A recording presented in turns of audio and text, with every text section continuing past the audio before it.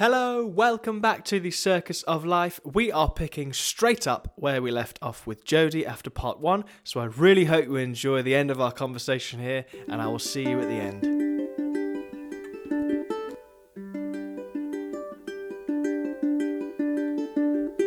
Jumping back a little bit, with regards to vocal quality when recording, you have a lot of expertise in how sound influences a listener.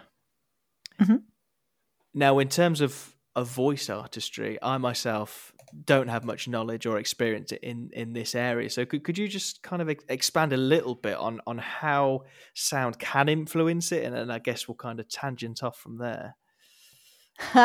Well, I have in my podcast, I talk about this a lot. And one of the foundational interviews that I had was with Steve Keller, who is the sonic strategy director for SiriusXM and all of their properties.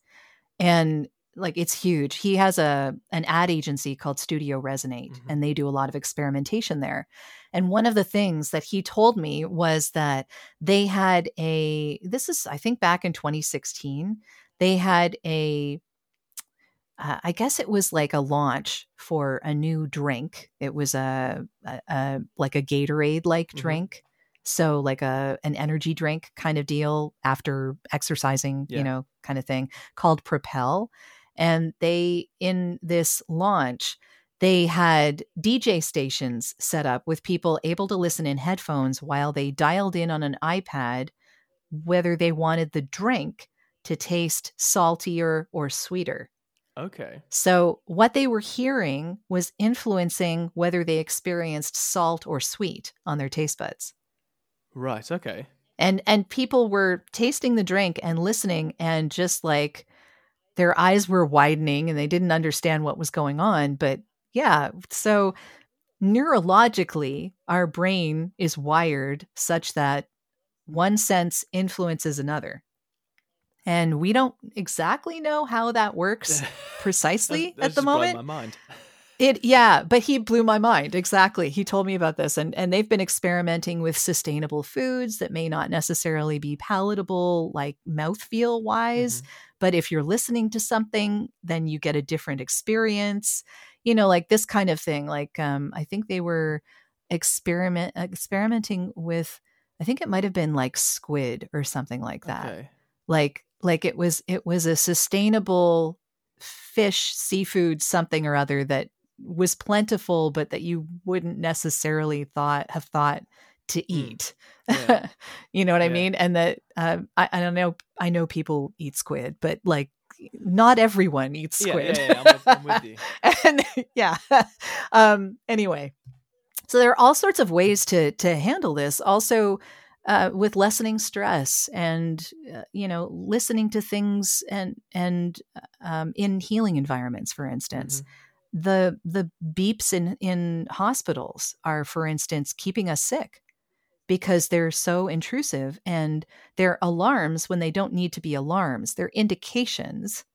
They don't need to be an alarm, and yet they're alarming to the people who are hearing them. And that is the patients, that's the doctors, that's the nurses, that's the cleaning staff, that's everybody in that hospital who works there. And I had an interview with someone named David Schutz, who is a professor at McGill University, and he's a percussionist. He's a specialist in that. But he talked about how the beeps in hospitals are essentially killing us, because it's keeping us from getting better. Wow. And his mother-in-law is a nurse, and she called it a beeping hellscape.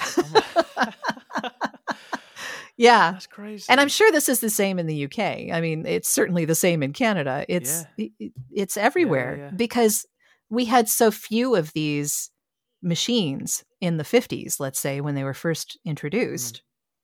And then now we have so many of these different things, but they're all using the same sounds as they were using like 50 years ago. Yeah, no, right? You're right. And there's so many of them. So I think they're working on it now, and they're trying to improve the environment a little bit. And I think there are varying hospitals that are getting that right or not. But yeah, it's something that really people should be paying attention to, because sound influences how well we recover from injury. Mm-hmm. There's a lot of different things that sound influences. So it influences what we taste, it influences what we buy, and it influences how we heal. Mm-hmm. So these are all very important things to pay attention Yeah. to. Wow. And do you think that's, I guess when in the adverts and the narration and voice art, is that just more in the music side of things, or can that come across in vocal quality as well? Is that a technique that's used in different types of work? I think it can. I don't know if you're familiar with ASMR. I know of it. I don't know You the know ins of and it. outs and Okay. the Okay. science. Yeah. So ASMR does have, I mean, it depends. It depends on what you're watching, but a lot of ASMR does have vocal qualities to it. Mm-hmm. And ASMR is in general used for people to calm anxiety. Yes. So it's a combination of watching something on a screen and hearing someone whisper or speak very quietly or move their hands over different objects or tap or, you know, uh, all sorts of different things. But in general, it's meant to calm anxiety. And I think that the human voice definitely has that quality. When you're singing a lullaby or you're telling a bedtime story to a child, you're not screaming. True. I mean, you're not. Yeah. Like, so there are times when it's more appropriate and when it can be put to better use. And I think that it depends, as far as voice acting is concerned, it depends on the industry. Mm-hmm. Like, for instance, healthcare, really, when you're voicing something for healthcare, calmness without being somber, without being sad, Mm-hmm. with a note of hopefulness Yeah. is really where you want to be. Okay. Yeah. So, and tech, again, you may not have a smile in your voice, but you want to sound like you know what you're talking about. Yeah. Because people want to know you're the expert. Mm-hmm. Usually, when you're doing a commercial or a corporate narration for a tech company, they want you to sound like you know what you're talking about. Yeah.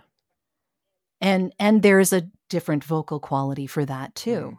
So really, it just depends on what industry you're vocalizing in and what the purpose of the ad is or what the purpose of the narration is. I see. Yeah. Makes sense. So interesting about how those sounds affect you, especially the hospital one. That's really resonate with that one. I mean, I've unfortunately spent quite a bit of time in hospital recently with family things, but I'm sorry to hear that. But yeah, you're so right. You walk in and it's got such a weight, and maybe you don't know why. I mean, there was moments where we sat there and talked, going, these beeps don't help, because you panic for no reason when you don't need to. do. I mean, exactly, and they're indications. Yeah. They're for information. They're not for alarms. Yeah. And they don't need to be there. No. Is and or they could be much more pleasant sounds that would blend into the background. That would be, and then the alarm would actually make more sense. Then okay, it's go time. You'd think. I mean, like, all of the doctors and nurses that work in a hospital, they have to tune all this out on a regular basis. So when an alarm actually happens, sometimes I gather maybe it could be missed because all of the stuff around it is so alarming. Yeah. Crazy. Yeah. Well, I'm going to spin this conversation right around real quickly. Go for it. I'm all game. Tone of conversation. I'm just curious. I mean, I know there's kind of some obvious answers to this, but from your experience, because you've seen both sides of this, what are the kind of key differences between recording spoken voice and sung voice, and when you're singing and recording songs? I think that there's a lot more emphasis now as far as the speaking to being genuine, authentic, just talking as if you're talking to a friend or having coffee with someone or something like that. So commercially wise, that's where a lot of that is going, at least in the US. Okay. That's where a lot of it is heading. And when you're singing, it's more emotional. I would say it's more emotional, but they have a lot of similarities too, because there's an up and down to the voice. There's an up and down to the singing. There are different times when you might cut out breaths or when you leave them in. Leaving in breaths is generally because of a performance. Yeah. So in singing, you don't necessarily need to have every single breath in there, because sometimes they can become very distracting. Yeah. It depends. And it's the same with voiceover. The breaths can be distracting and they'll take them out unless it's a part of the actual performance. Yeah. Like if you're being a real person and you're like sighing or something like that, or, you're taking in a deep breath because you're about to say something you don't want to say, like this kind of a thing, then you'd leave in the breaths. But otherwise, you may want to get rid of them. So it depends on the situation. I've done live performance as well. And live performance, when you're on a stage singing, you want to get as much of that emotion into your voice as possible. Yeah. Whereas in a speaking situation, you may want to hold back just a little bit. Yeah. Like it depends. It depends on what the thing is. But in general, in a commercial, you don't want to be overly out there. Yeah. Too much is too much. You're going to tune that out. You're not going to want to hear that. It's not going to land with you. But in a song, it's meant to be too much. Like as much as you could put out there in a song, just go for it. Right.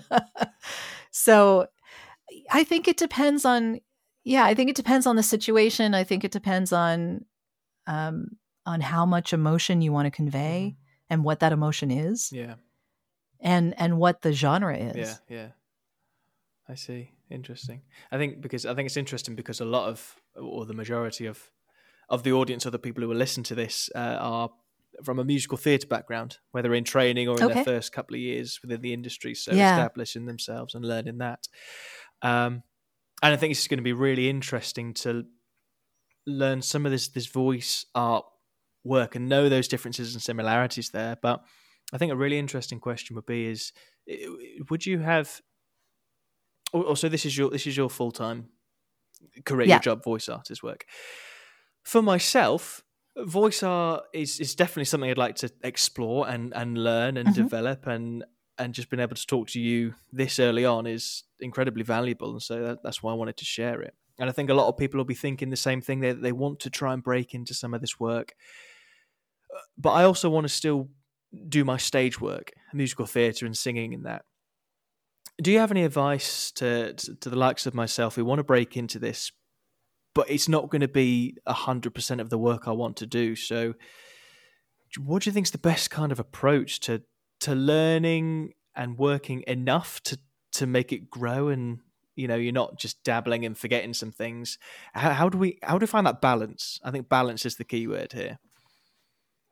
Yeah, it's probably going to be a little tricky, and I won't lie that it's not easy to get into this business, especially now because it's kind of saturated. Sure.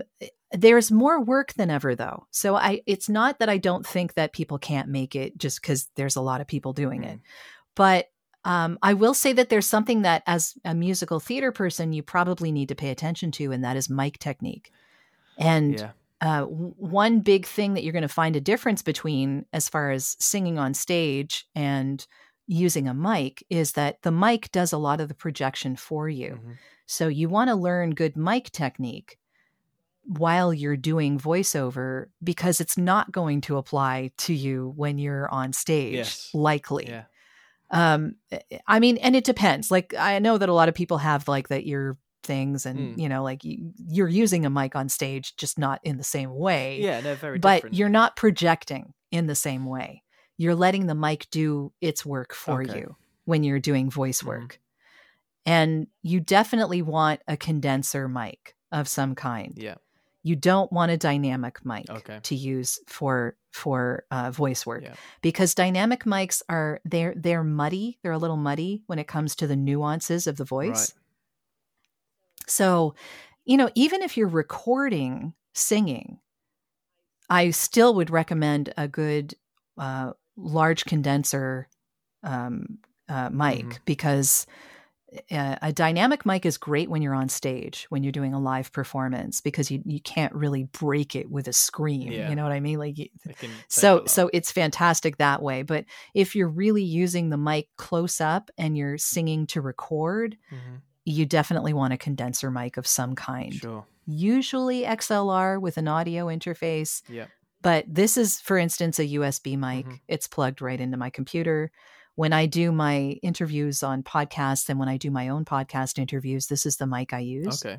When I'm doing my work in the booth, I'm using a Sennheiser 416, which is a shotgun condenser mic. Okay. So yeah.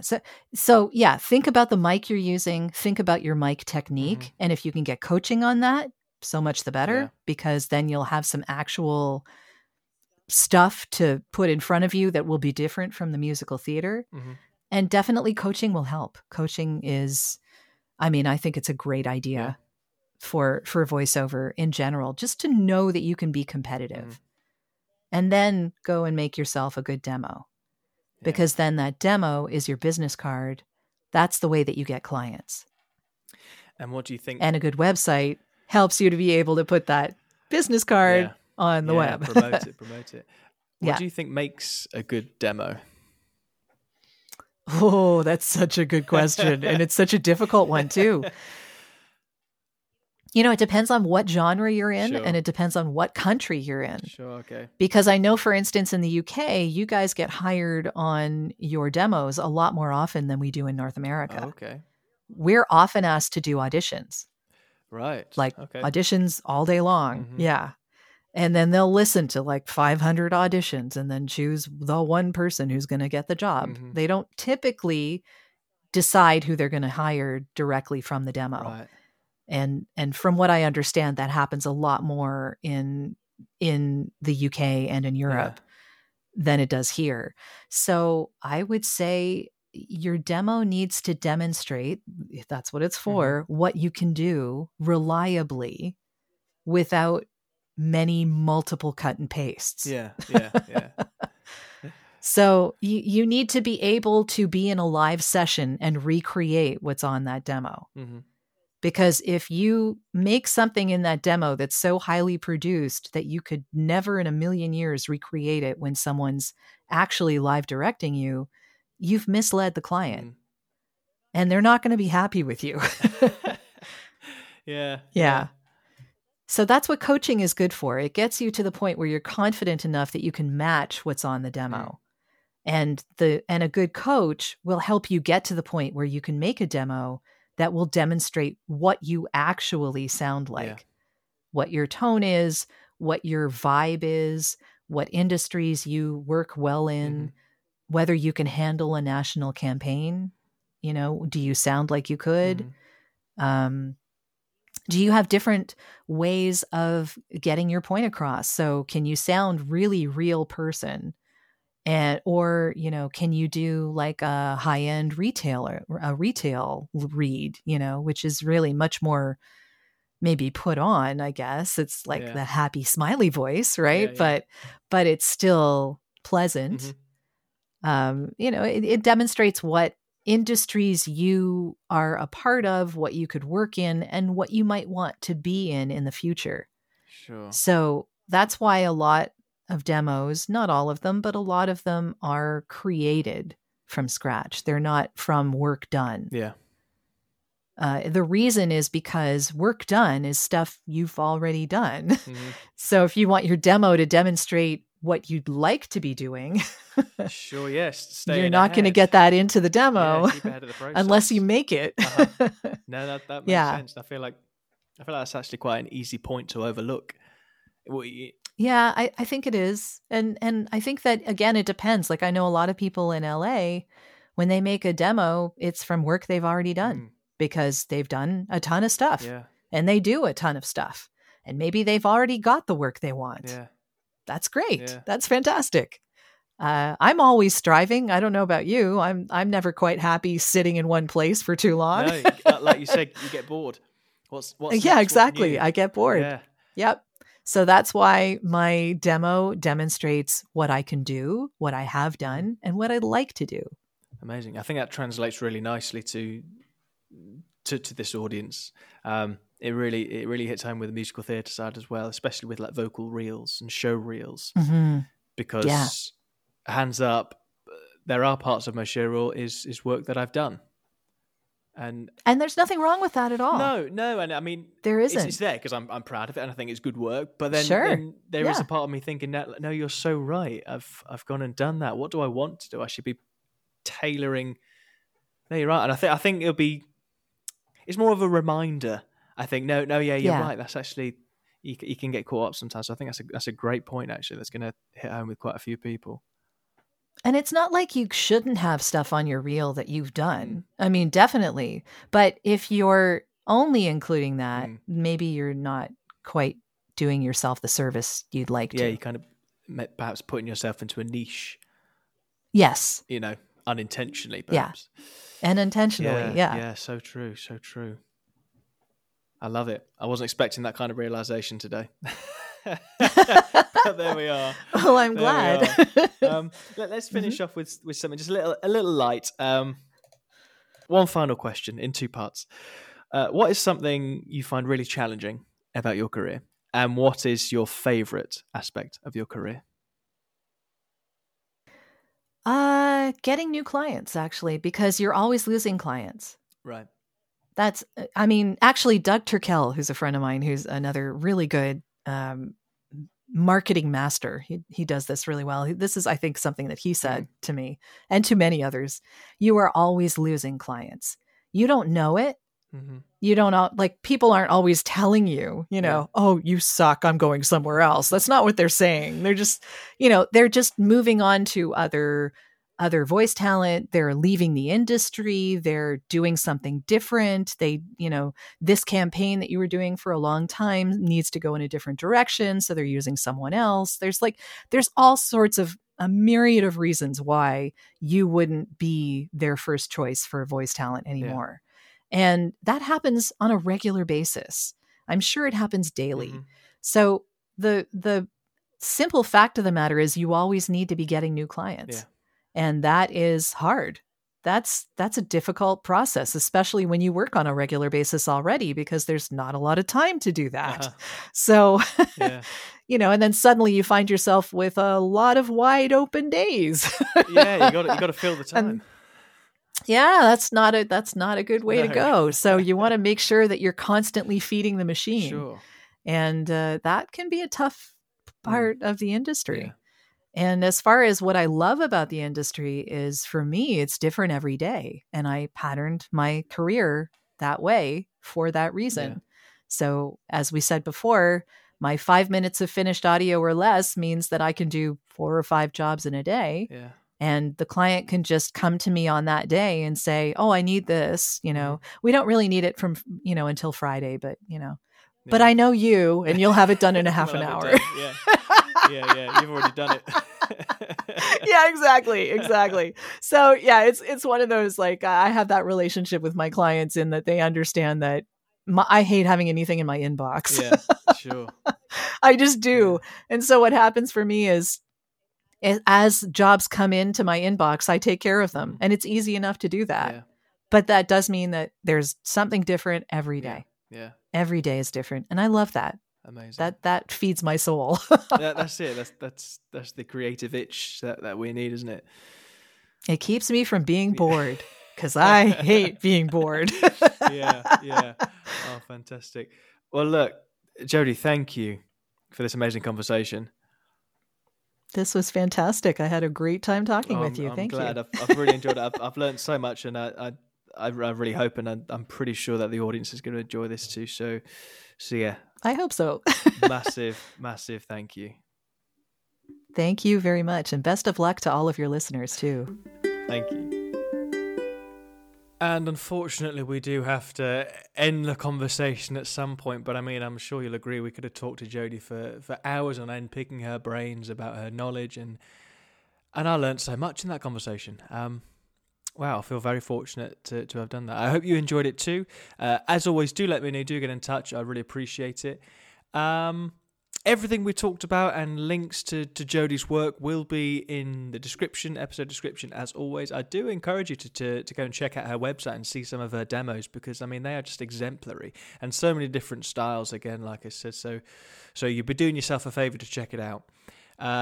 As always, until next time, all the best, all the love, and we will see you soon.